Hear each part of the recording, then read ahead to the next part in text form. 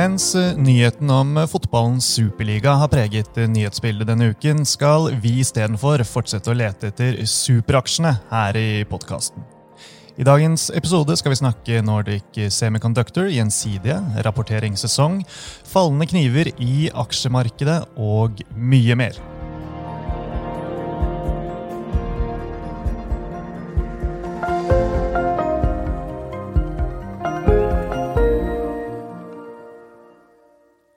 Velkommen til Utbytte, DNB-podcasten der vi forklarer hva som skjer I den globale økonomien og finansmarkedene.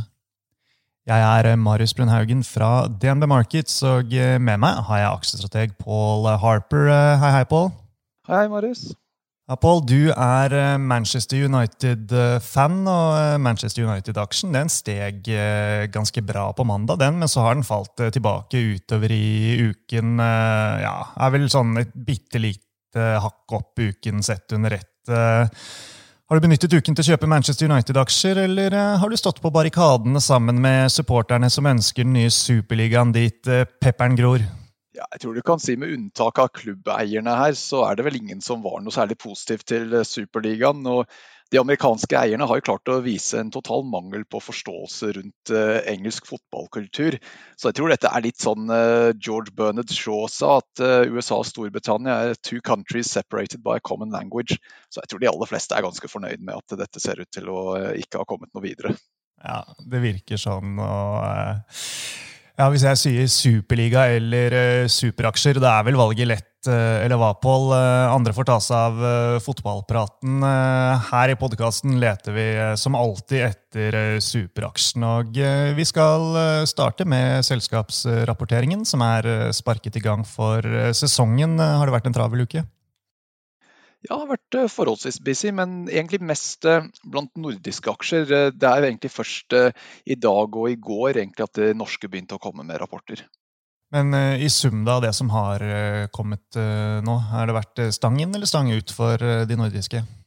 Ja, så langt vil jeg si egentlig forholdsvis bra. Jeg må si at jeg ikke sånn veldig tilhenger av å drive og måle basert på om selskapene gjorde det bedre eller dårligere enn konsensusforventningene. For der har du et element av at selskapene prøver på forhånd å trekke analytikerne litt opp eller litt ned, sånn at de avvikene stort sett blir litt I den positive retningen. Så det jeg synes mer nyttig å gjøre å se hvordan estimatene har endret seg I etterkant. Og hvis vi ser på da konsensus blant selskapene som har rapportert så langt, så 75% hatt positive justeringer. Gjennomsnittet bare opp I 1,1%, så det ikke store endringer I estimatene det snakk om. Mens kursreaksjonene har ikke vært like positive. Der bare 56% hatt en positiv reaksjon på rapporteringsdagen. Så det virker som kanskje forventningene kanskje har vært noe høyere, I hvert fall blant investorene.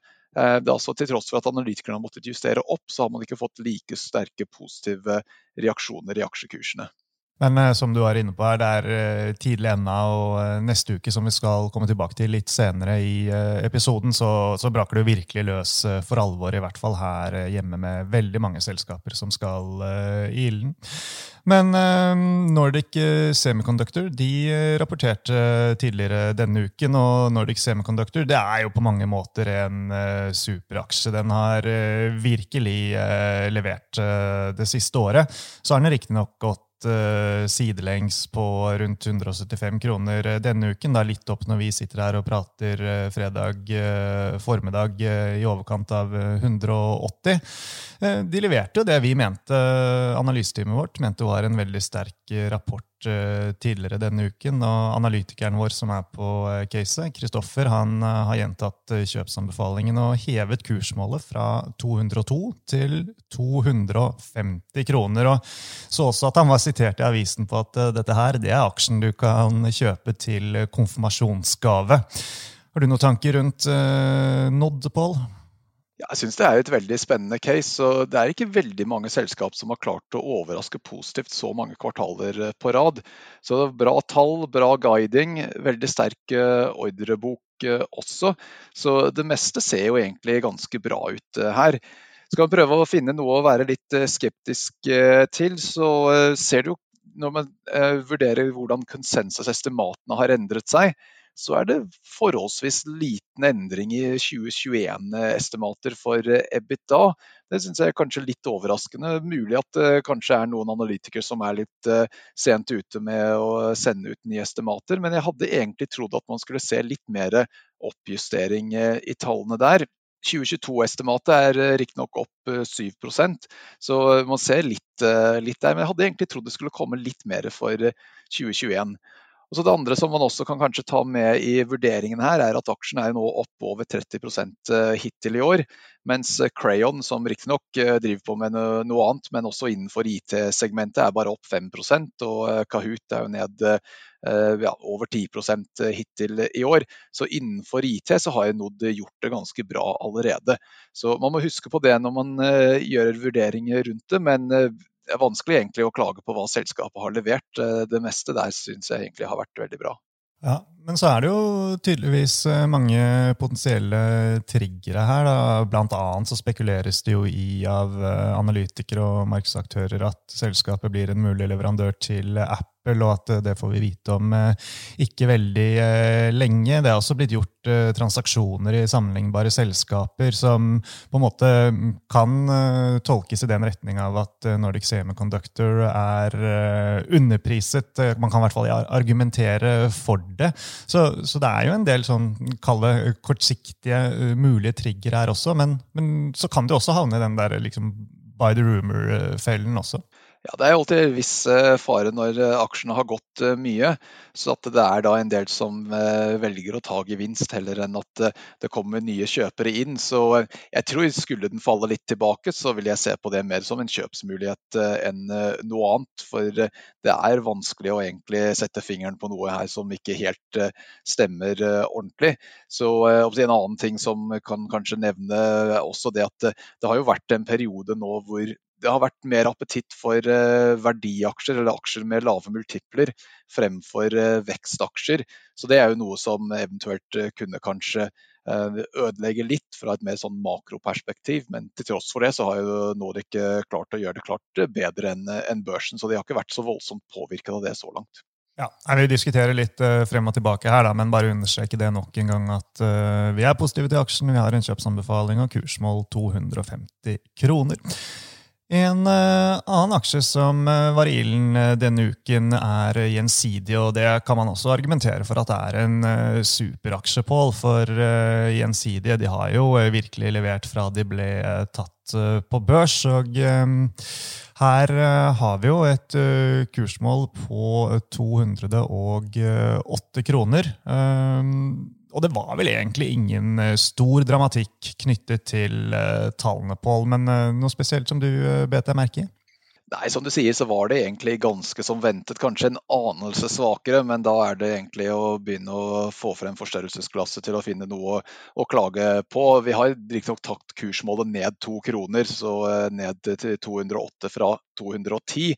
Så sånn sett så var det kanskje en mangel på en positiv som var det største utfordringen her, for som du sier så priset relativt høyt når man tenker på PE-multipler og så videre. Direkteavkastningen gir jo støtte til prisingen, men det ikke så lett å se kanskje veldig mye oppgangspotensial I kursen når den såpass priset såpass høyt, så da oppsiden her, eller avkastning de 4% du får I direkte avkastning, og så kanskje noen få prosent til på kursen. Men det jo kanskje det at det ikke så lett å se for deg som en veldig stor oppside. Det mer en aksje som gir deg en moderat avkastning, men da en mye mer forutsigbar inntjening enn veldig mye annet på børsen. Så da det også mindre nedside hvis sentimentet generelt I aksjemarkedet skulle snu ut negativt.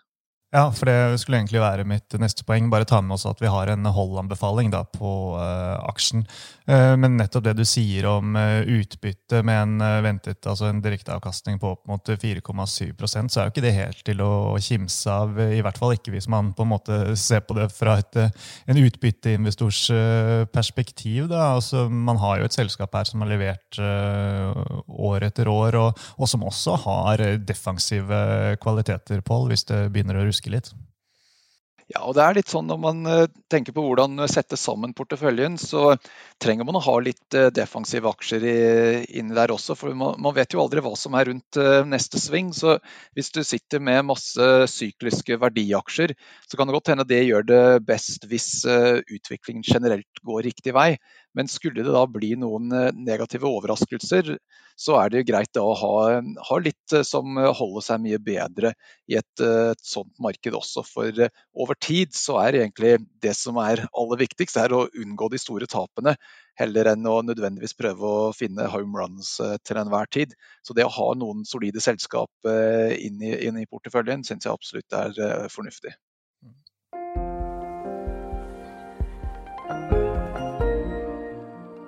Vi må også snakke litt om motvindsaksjen, og vi har vært innom både Atlantic Sapphire og Kahoot i de siste oppdateringene.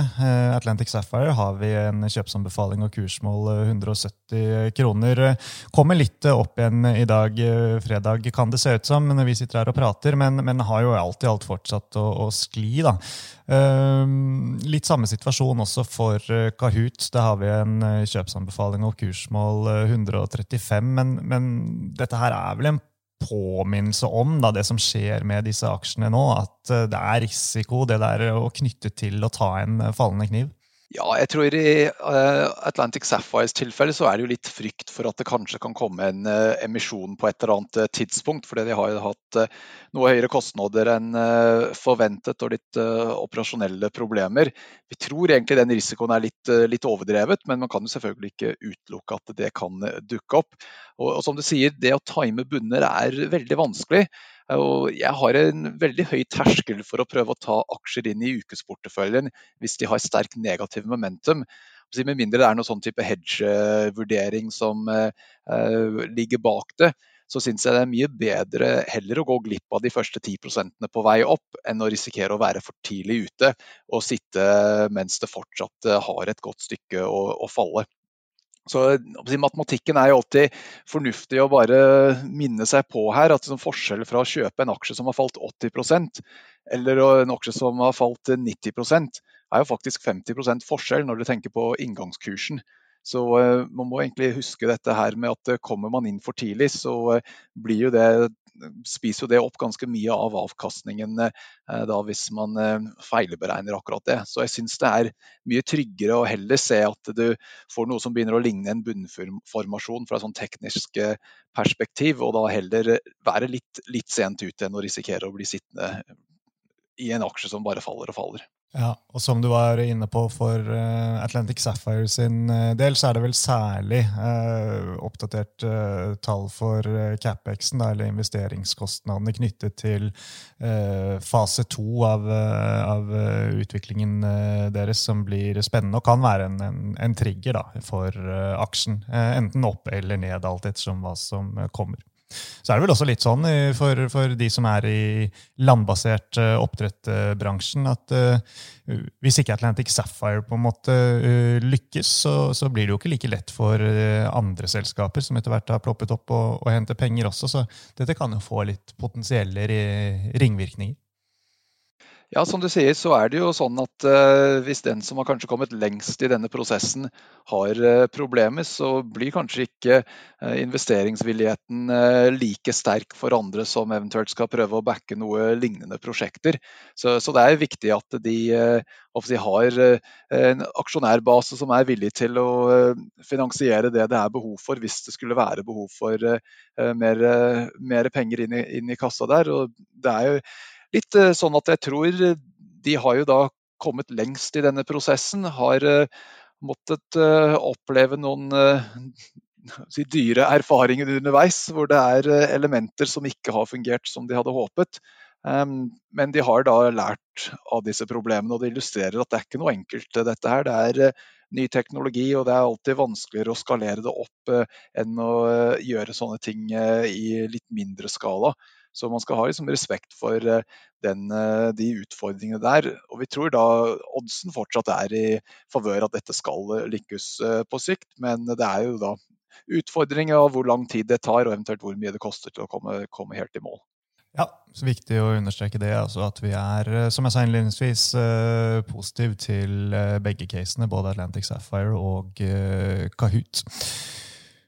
Men hele denne, hva skal vi kalle det, debatten, Paul, altså vekst i forhold til verdiaksjer, har du blitt noe klokere denne uken, eller er det sånn at the jury is still out? Ja, vi har egentlig hatt en periode nå på 2-3 uker hvor det har gått litt tilbake i favør vekstaksjer. Det jeg tenker at det en pause det snakk om her, heller enn at rotasjonen ferdig. For ser man på utvikling her i et lengre tidsperspektiv, så det sånn at vekstaksjer har gjort det bedre enn verdi helt siden finanskrisen. Så det sånn snakk om 14 år med underperformance for verdiaksjer, så den lille oppgangen value har hatt nå på en relativ basis, nesten ikke så at du ser det på grafen en gang. Så jeg tror de har en god del mer å gå på her, og relativt prising fremdeles i nærheten av noe av det største gapet vi har opplevd. Det egentlig bare tech-boblen hvor det noe lignende, så det har en god del å gå på der. Og så et siste punkt som jeg tror også relevant i denne debatten, at det virker som myndighetene nå mer på den foten med at når du skal stimulere økonomien, så går det mer nå gjennom skattepolitikken, heller enn at det bare sentralbankene som skal stå for alt sammen. Så hvis stimulansen hovedsakelig lave renter og kvantitativ lettelse, så det av mest fordel til vekstaksjer. Men når du begynner å kjøre penger direkte inn i økonomien i forhold til stimulansesjekker til husholdningene eller infrastrukturprosjekter, da kommer de pengene mer inn i realøkonomien, og da merker man den effekten mye mer i sykliske aksjer, hvor det stort sett mer overlap innenfor verdi når det gjelder sykliske aksjer, enn det for vekstaksjer. Så får man en litt sånn endring i policy fremover, så tror jeg det også støtter opp under verdiaksjer i et litt lengre tidsperspektiv. Så det mer en midlertidig pause, tror jeg, før verdiaksjer leder videre oppover. Ja. Hvis vi ser inn i neste uke, Paul, mange norske selskaper skal rapportere kvartalstall. Hvilke rapporter du mest spent på? Ja, det jo naturlig å ha mest fokus på de aksjene som vi har i ukesporteføljen, så da kommer blant annet tall fra Aker BP, Europris, Orkla, Atea, Equinor og Axactor, så over halvparten av selskapene kommer med tall neste uke. Og så det også en del tungvektere som kommer, blant annet Hydro, Storebrand, Subsea 7 og vår egen arbeidsgiver DNB. Så det mer enn nok å følge med på nå neste uke. Ja, kan bli en viktig uke for det norske aksjemarkedet også. Sånn avslutningsvis, hvis vi løfter blikket litt over horisonten og neste uke, og prøver å titte lenger nedover veien, altså, du blitt noe klokere i forhold til markedet som helhet, eller det litt tidlig? Altså, vi har jo en nøytral anbefaling på aksjer, som vi har hatt en god stund. Som du har sagt, så liten tvil om at aksjer dyrt priset. Jeg leste en notat fra kredittstrategen vår, Ole Kjennerud, han melder om det samme for obligasjoner. Men så det dette her med å skulle time topper og bunner, da, som du snakket om i sted. Det ikke så lett, og i hvert fall ikke når sentiment tilsynelatende fortsatt så sterkt, og man har såpass mange sterke krefter da, som trekker i favør av aksjeoppgang. Ja, det har jo egentlig oppsummert de viktigste punktene der, at markedet ser dyrt ut. Prising ikke noe som egentlig forteller oss så veldig mye om avkastning på kort sikt, men det sier ganske mye om avkastning på mellomlang sikt. Og gjort noe analyse på dette her, og hvis du ser på avkastning 10 år frem i tid, basert på hvor PM-multiplen på startpunktet, så skal man egentlig være forberedt på en gjennomsnittlig avkastning på Oslo Børs de neste 10 årene, på et eller annet sted så vidt under 4%, og da inkludert utbytte. Og det nok litt skuffende, vil jeg tro, hvis det viser seg at det det som stemmer.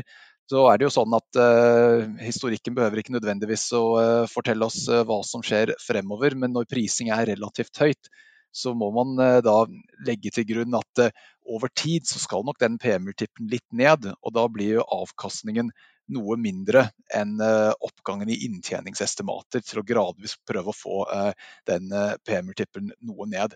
Sentiment, som du nevnte, jo også relevant, men her det litt sånn at det kanskje er blitt for positivt nå.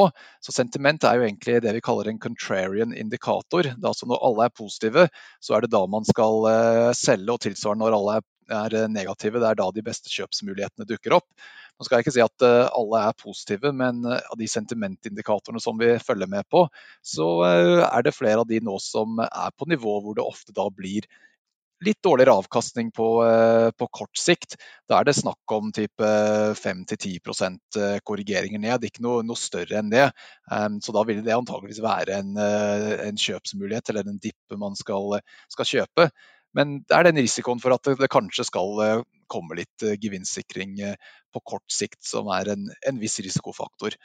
Og så, som du sier, på den mer positive siden, så det sjelden at du får noe stor nedgang når veksten i økonomien så sterk som det akkurat nå, og stort sett da så blir estimatene fremdeles justert oppover blant selskapene. Som vi nevnte tidligere, av de nordiske selskapene, så det 75% av de som har rapportert, som har hatt positive estimatjusteringer i etterkant.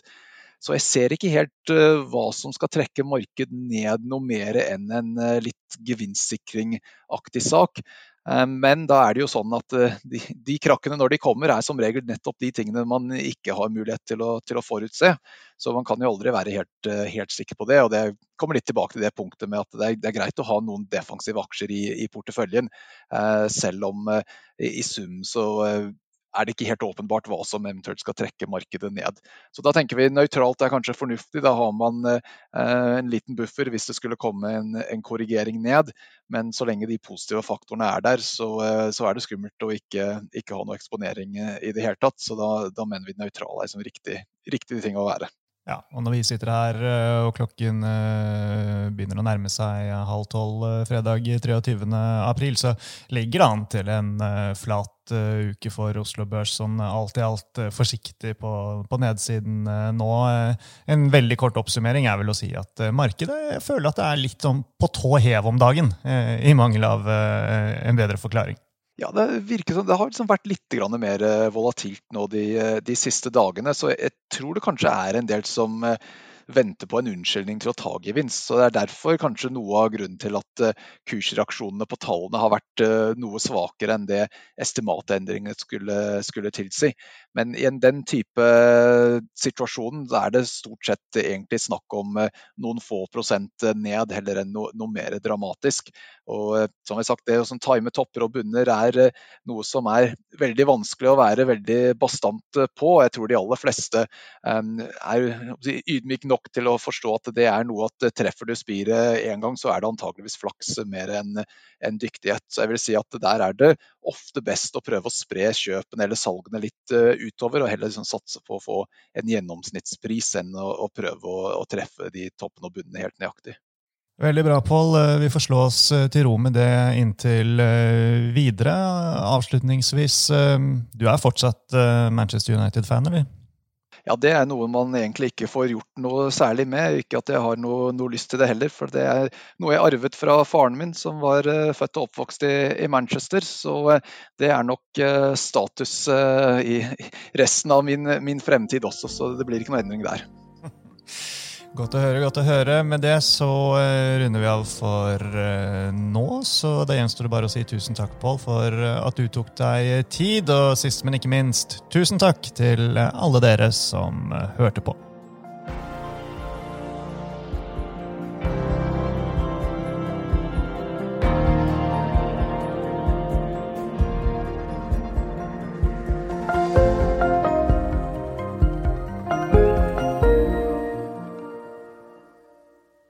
Denne podcasten og dets innhold skal anses som markedsføringsmateriell fra DNB, og må ikke oppfattes som investeringsanbefaling eller som investeringsanalyse. Innholdet skal heller ikke anses for å være investeringsrådgivning tilpasset den enkelte kundes behov. Informasjonen som gis i podcasten kun ment som generell spareveiledning, og ikke ment å utgjøre juridisk, finansiell, kommersiell, skattemessig eller regnskapsmessig rådgivning. Innholdet i sendingen ikke gjennomgått eller godkjent av DNB Markets avdeling for analyse. Alle uttalelser reflekterer DNBs vurderinger på tidspunktet for den aktuelle sendingen, og kan i etterkant endres uten nærmere beskjed.